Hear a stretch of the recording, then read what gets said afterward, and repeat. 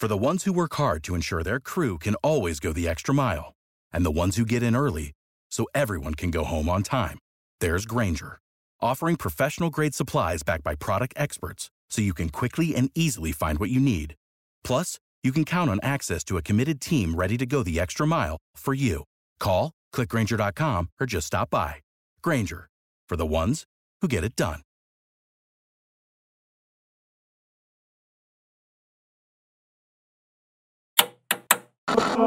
With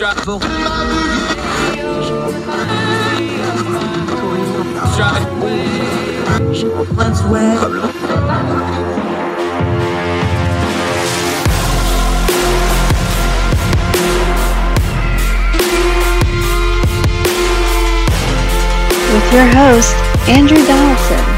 This is Heard Tell. Welcome back to Heard Tell. Okay, he's one of our favorites. We've just never had to call him this before because he was working under his gimmick, the artist formerly known as Jericho Hill, Stephen Popek, an economist at one of those 4-letter, not 3-letter places of government. I don't know, should we say malfeasance, fiscal fortitude? What do you say? What do you call those kind of organizations where it's a bunch of letters and a lot of government money? Great employment. Great employment. Good work if you can get it, as they would say in the business. Great to see you, buddy. He had been writing anonymously. Some things happened in his life. He is now out. I got a couple of publications that raised the profile a bit, so I decided that it was time to take on a new name. Yep, and he's got a very high-profile thing we're going to talk about on some future episode just as soon as the legal stuff gets cleared up. We'll get to that hopefully in a couple of weeks. My friend, spoiler alert, I think we're going to be cleared up. Good deal. I can't wait. Tease it. Don't give away the ending just yet. Over the summer, I had the opportunity to serve as a testifying expert in a trial. Yeah, I can't wait to get into that with you too. We'll get you back on that pretty soon. But let's go to your bailiwick. Let's talk some economics. The CPI came out. Let's start with the nomenclature because everybody freaked out. A lot of people got a lot of clicks and notice over it. I just took the little first page reading of it and I just read it straight on this program because I thought that was the fairest way to do it because I thought it was actually pretty concise and pretty easy to understand if you just read the press release. Now, the actual report's like 27 pages of PDF, so that's a little more detailed. Tell people what this is, why it matters, and what it does as far as it goes to inflation. Yeah, so I think that's great, Andrew, and I think it's nice to say that, yeah, the CPI press release that the BLS puts out is designed to be understandable for non-geeky numbers people like me. So we were hoping that CPI would fall. We were hoping that the gas prices and other energy changes and some of these other supply chain issues working themselves out would finally we see those pressures that we've been seeing building to push the CPI down, and it would get pushed down. And the good news is that the things that we expected to push it down were pushing the CPI down. The sort of want moment is that shelter costs really started to drive the CPI going up, and the changes in shelter costs, that's your housing, that's your rent, were large enough that they overwhelmed the good news from, say, gas prices falling. So we actually saw that inflation essentially was unchanged. It rose just slightly on a year-over-year basis. And just to complete the picture, the most concerning item that I'm seeing in the CPI right now is that from March to July, we were watching what we call core CPI. That's the CPI after we subtract out food costs and energy costs, and we subtract those out because those are very volatile, right? Gas prices can go up and down because OPEC does something, Food prices can go up and down because there's a salmonella outbreak somewhere. So we were seeing the CPI, less food and energy, what we call core CPI, going down. And it was doing that in July, so we were hoping and expecting to see core CPI continue to decline in August, and then we could start popping champagne. And that's not what happened. Core CPI actually had a pretty decent-sized jump. So headline inflation went down, driven by energy and gas prices. But core, that not volatile section, reversed the trend of declining and is now going back up. That's really disappointing for someone like me who thought that, we really should be getting over this hump now.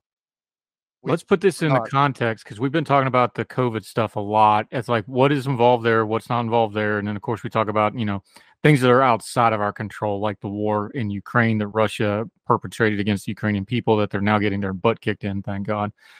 Our friend Joey Politano actually put a really good chart together on this, and I'm going to link to this chart. So for the radio audience, though, I'm gonna explain it, but we'll put it on the screen for the YouTube folks.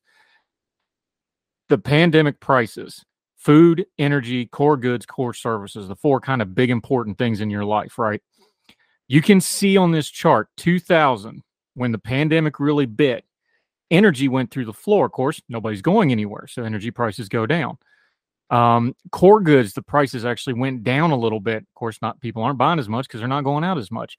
Food prices were pretty level, and that all stayed pretty in line with before the pandemic.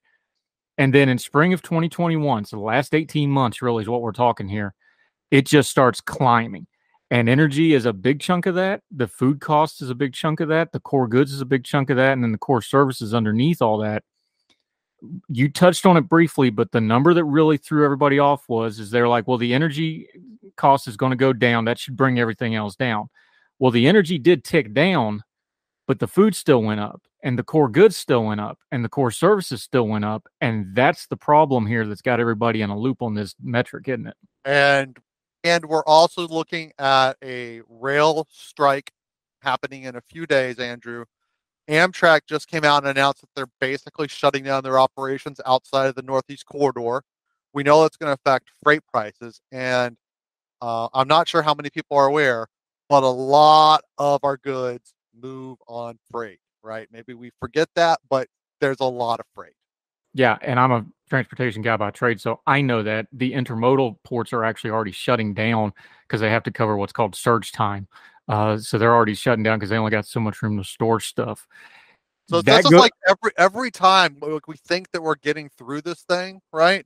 Something else pops up and you just sort of reset it again. It's very, very frustrating. Especially from those policy protections, like you couldn't predict that we're going to have this railroad strike happen. That's going to affect food and it's going to affect appliance cost and other sort of durable goods items, right? Right. Now, this does blast a hole in one running narrative. Is like, well, this is all gas prices.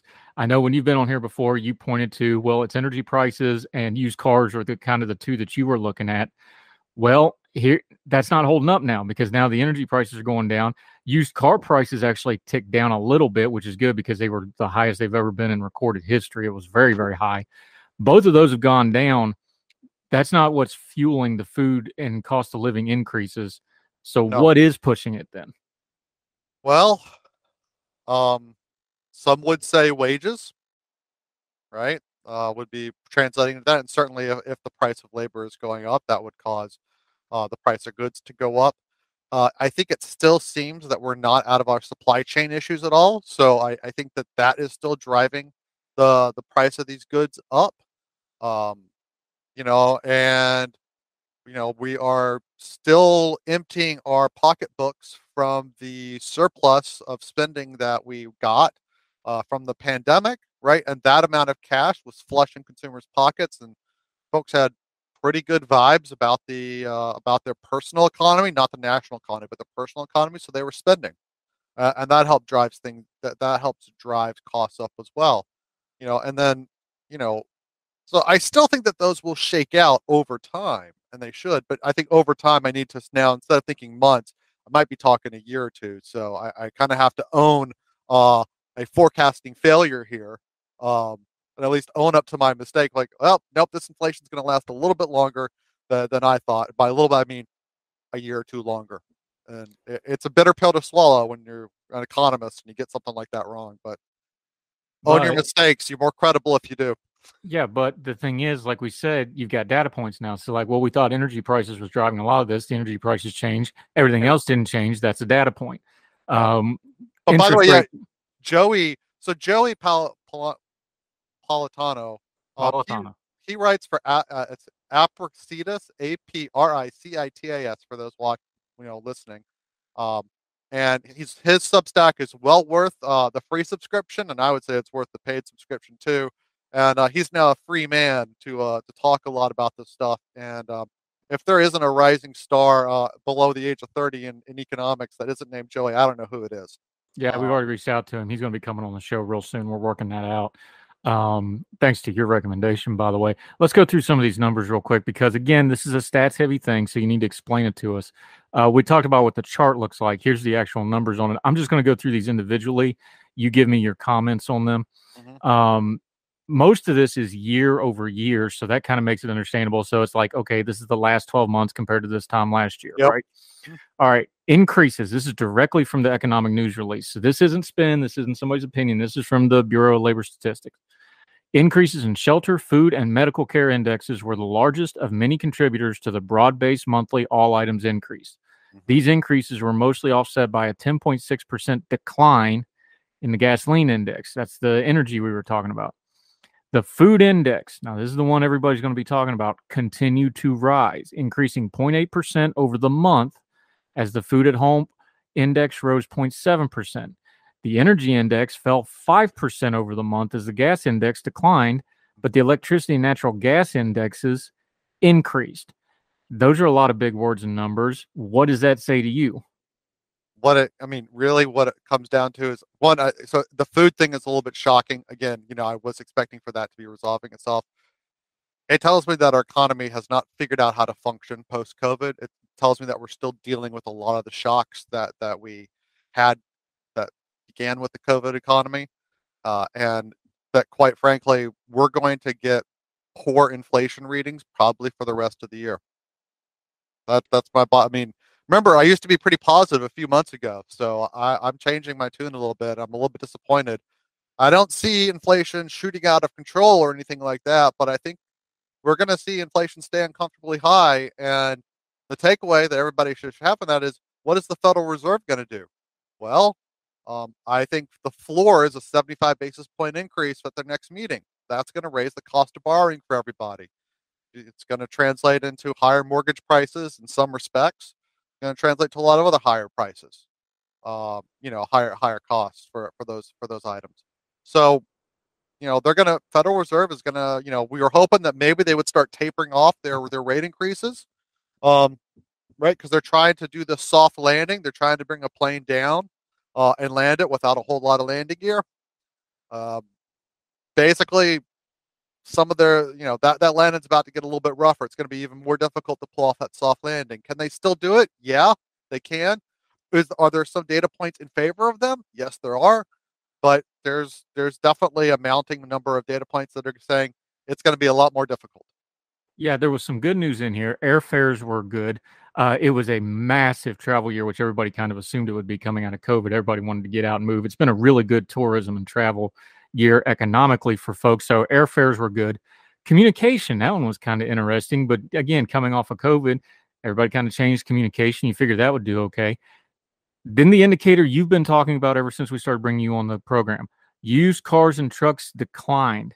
That was a big one because that was one that you called a pressure point kind of a thing of, listen, when the economy's bad, used cars and trucks get really expensive because people are trying to get the cheaper one because they can't afford the new one. That's your data point. That's the one you always told us to look at.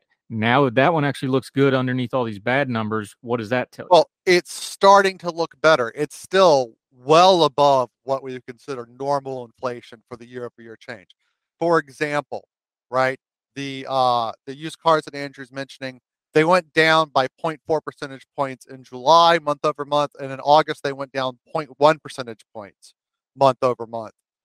Leading us to a year-over-year change from August to August of 7.8 percentage points. That is still high.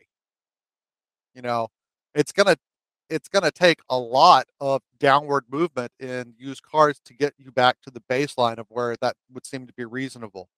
Keep in mind, we were coming off of May and June where used car prices month over month rose 1.8 and 1.6%. 0.1 declines ain't going to get you that much down. Yeah. Talking to our buddy, Stephen Popick. He is an economist. He's a good friend of ours. We always love talking to him. We're going to take a quick break. We're going to keep digging into these numbers. We're going to dig into the reaction to him. There's a couple reactions out there in the news media and social media that caught his attention. One of them's got him all kinds of fired up because he's like, send me this and ask me this, which is very unusual for him. So we're going to get into that more with Stephen Papak. Listen, this stuff is hard, and he explains it so well that even I understand it. We're going to keep doing that right after the break. Herd Tell continues.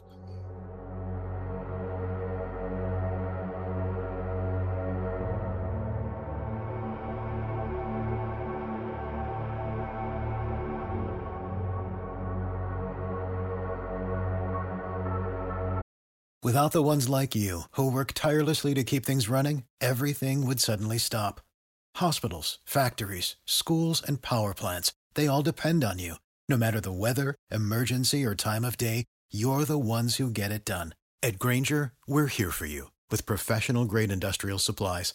Count on real-time product availability and fast delivery. Call, click Grainger.com, or just stop by. Grainger, for the ones who get it done.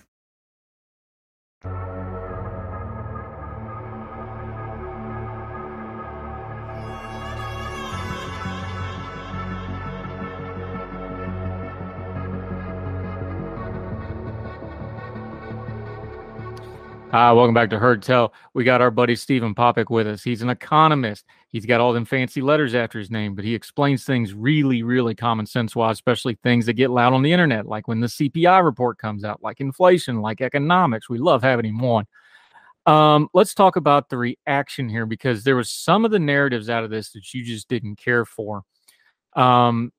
This is actually out of the Census Bureau data, but it came out about the same time as the Labor and Bureau statistics. So they were kind of pancaking two things together here. I won't use the name because I don't want to call one person out, because I saw 4 different people had this exact same take on this. But the idea was that the U.S. middle class is quote unquote disappearing. And they said the higher income group shared household earnings went 100,000 plus is what we're talking about, tripled between 1967 and 2001. Middle income households decreased and low-income households increased. Just to correct you, it's from 1967 to 2021, not 2021. Yeah, 2021. Excuse me. I'm time shifted. I still think it's last year. My bad. Is the middle class decreasing, disappearing, whatever you want to call it, or is people fiddling with the numbers here and getting a narrative where there shouldn't be one? So, I mean, the numbers are right. We did have only 12% or so of households making $100,000 or more dollars, and that's in 2021 dollars. This is inflation adjusted, right? Making the equivalent of $100,000 today back in 1967, and we see 36% of those, 36% of households are making $100,000 more in 2021, and we see that when they define low income using the same metric and putting it all 2021 dollars, that the percentage for low income, has changed a little bit, but really the decline has been in the middle income bracket. 55% were middle income in 1967, down to 39% in 2021 on households. Now, yes, that's technically true, but the devil's in the details, and the detail is simply this. And I put it out there to Andrew when they said this. I said, "Wow, they have discovered that women started to work during the 60s, 70s, and 80s." Because you can look at the decline in the decline in the middle class that they have that these folks define, and put the mirror image of women's labor force participation rising during that time. And since you're talking about household income, you're seeing the transition from a one male-dominated single family income to a joint family, 2 workers, husband, wife, cohabitating couples, whatever, working together. So congratulations to these folks. You're saying the middle class is shrinking because women started working. I'm not sure that's the right message to have in an election year. Yeah, you pulled the numbers up from Fred. So 1967 is the number they want to work on. Women labor force participation rate was in the low 40s in 1967, depending on which number you want to use. By 2010, it was bumping around 60%. It dropped down a little bit during the 2000s. And then in 2020, something really interesting happened. In the spring of 2020, all of a sudden, the women participation in the labor force dropped almost 9 percentage points in a month. Did anything important happen in February, March, April of 2020 that might have precipitated that number there, economist? Absolutely nothing happened. Nope, nope. I didn't start working from home at that point. We weren't all scared about a pandemic going on. Uh, Schools didn't close. Daycares didn't. No, nothing happened. Of course, we're talking about that's when COVID restrictions hit. Everybody started staying home. Children had to be home. Of course, that hit especially working mothers hard, and multi-parent households changed quite a bit. By the way, that number still has not come. We've talked about things that have bounced back since COVID. That number's not back to pre-pandemic level. It's still off by about 4 or 5%, something to kind of keep an eye on as we're looking at these other numbers. Okay, back to the CPI for just a second, because this is the number that everybody probably feels the most acutely. It's weird for something like Bureau and Labor Statistics to have kind of a one-liner in a press release, but boy, this one had a little bit of punch to it. They said the food index increased 11% over last year, and it was already way, way up. We're talking about a massive raise already. The largest 12-month increase since the period ending in May of 1979. Put that in perspective, folks. I'm not even in utero yet. That's before I was even made, let alone born. That's a long time. People that don't remember, the late 70s was not exactly economic nirvana. That's a bad number and a bad comp to have on an official government release, yeah? Well, first off, I just discovered that I'm just slightly older than Andrew here, because I believe I was in utero at that time. Proud moment for the Popick family. Something like that. Um, yeah, look, like some of this, like we did sort of expect, like you can't have a war go on in the breadbasket that basically feeds Eastern Europe and almost all of North Africa and expect for that not to have implications for worldwide food markets. You know, um, and that's part of that's part of this issue. But the other thing is, I think we're seeing that farms are still having supply chain issues. We've had a pretty big drought out west where there's a lot of farming activity. That's going to raise the price of crops over there. And spoiler, that kind of drought activity probably ain't going away anytime soon. Um, that's just going to be a problem. So that's where we get a lot of our crops out there. So yeah, those things together, that explains part of why we've seen such high costs. And you can also think of like food costs might have been some of this increase could be a lag because food prices had to adjust, and we know that energy prices spiked a few months ago. You got to get that food somewhere. That costs energy. That costs gas, and so those prices are obviously passed on. But you can't immediately raise prices, right? You can't adjust that perfectly once these prices of energy rise. You have to sort of do it in response to it a month later or 2 months. So some of that could be the fact that we saw food prices spike because we saw energy prices spike a few months ago, and so this is just things working its way through the system, contracts that get signed to ship stuff out that were signed 3 months ago that are now being, actually, enacted, right? Because, nobody says, can you ship, 1 million tons of grain, without having a contract set up, 90 days beforehand, right? That would be bad. So that could be part of what we're seeing, but it is disappointing. And yeah, everybody consumes food. So, not everybody is needs to buy a car, but everybody's got to eat. And I think again, we still have to caution though, like there are still very big differences in how Americans are experiencing inflation. Again, if you're a homeowner and if you're a white collar worker and you're getting to work from home a bit more than you used to, your personal inflation rate is definitely well below the national level that's being reported. But if you're a working class person that has to drive, has to buy food, not and maybe you have to go to McDonald's or you have to just buy the prepackaged stuff at the grocery store, and you're still putting miles on your car and things like that. Yeah, you're seeing you're seeing more inflation. You're seeing higher than the national average there. So let's just be mindful that there is a difference of experience that Americans are having, and I think that for folks that are thinking about what this means, I think you should try to think about putting yourself into the shoes of someone that is got a different job and in a different life than you, because they're going to be really thinking about things differently. Maybe that helps us bridge a little bit of the divide if we think about it like that.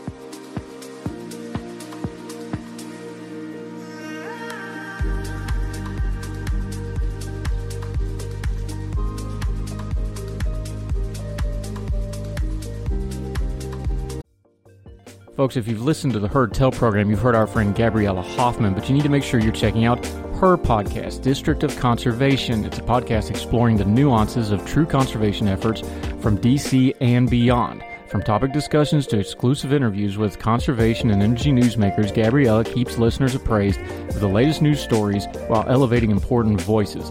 Listen to District of Conservation on Apple Podcasts or wherever podcasts are played.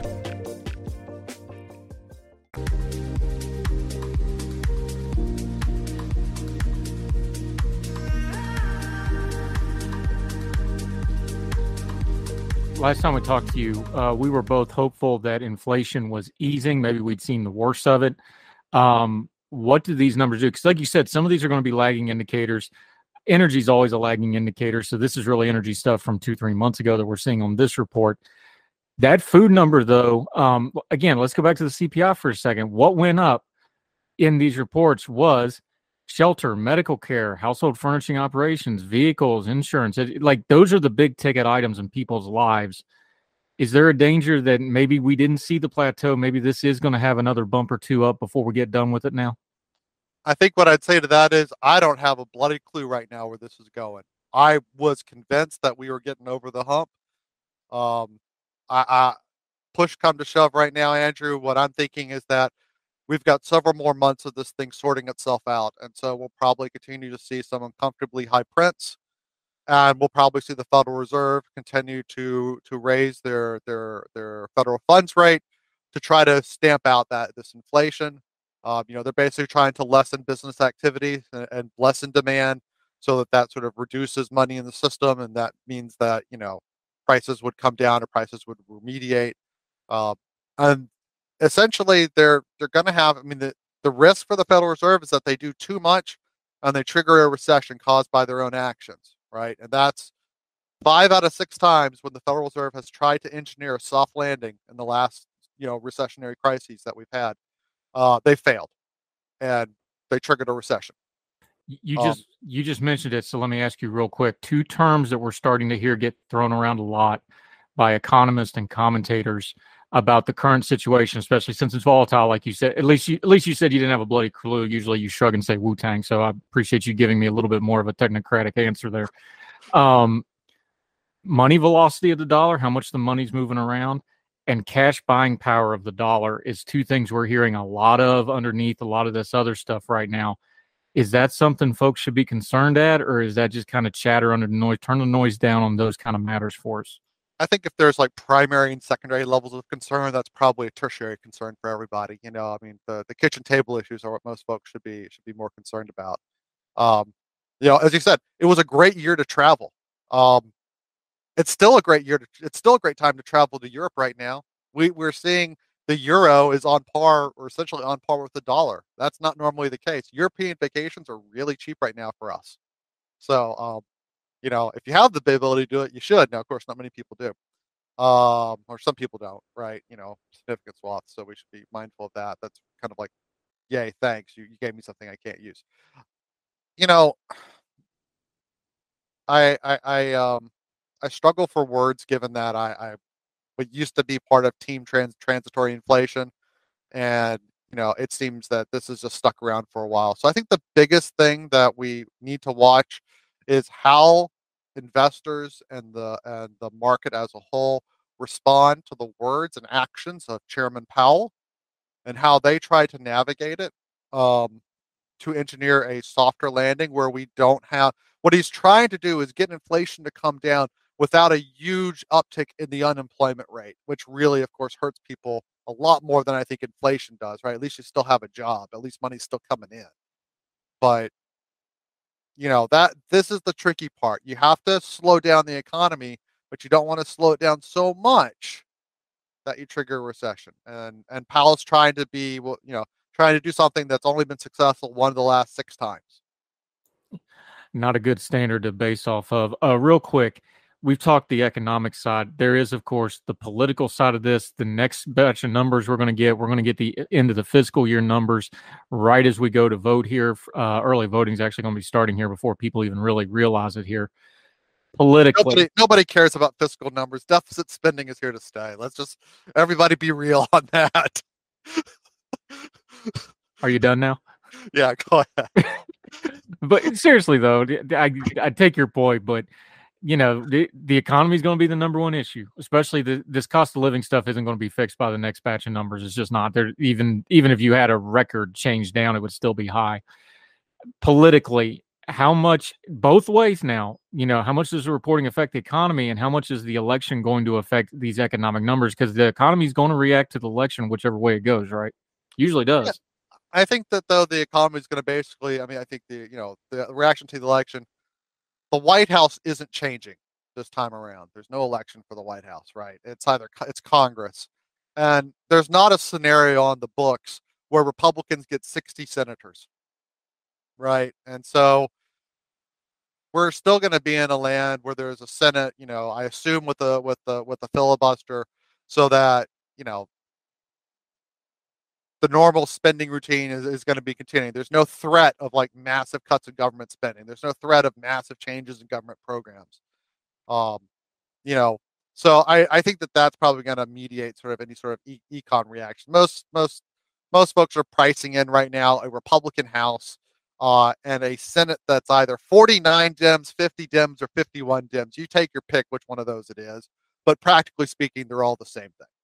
Now, are you daring to say that congressional gridlock is good for the economy? I have a political philosophy that's my personal belief that divided government is good government. I'm not against it in principle, but there's some specifics I need to know before I jump into that end of the pool. You understand?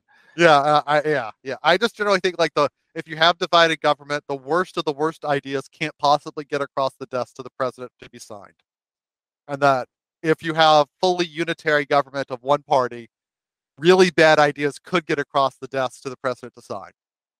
Yeah. Unless you have a pandemic and then they just jam through all kinds of stuff, but we'll talk about that some other time. Stephen Popek, we love having you on. You make this stuff really understandable. Looking forward to getting you on some other topics we've been talking to you about. We'll get you back on.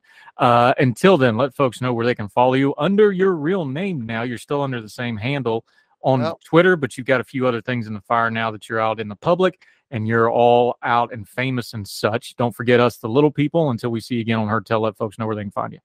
Very, very, very tiny famous. You can find me as Moat Economist on Twitter, and you can look up my research on mortgage lending that's now available. If you look up Stephen Popek and mortgage, you'll see one of my most recent research papers that looks at whether or not there's still differences in the mortgage market between minority and non-minority borrowers. And spoiler alert, we still see some. We don't learn anything, do we? The same. Life is a circle. We keep going around and around and around. A flat circle of that. Stephen Popek, love having you, buddy. Talk again soon, sir. You too, sir. Bye-bye. Bye.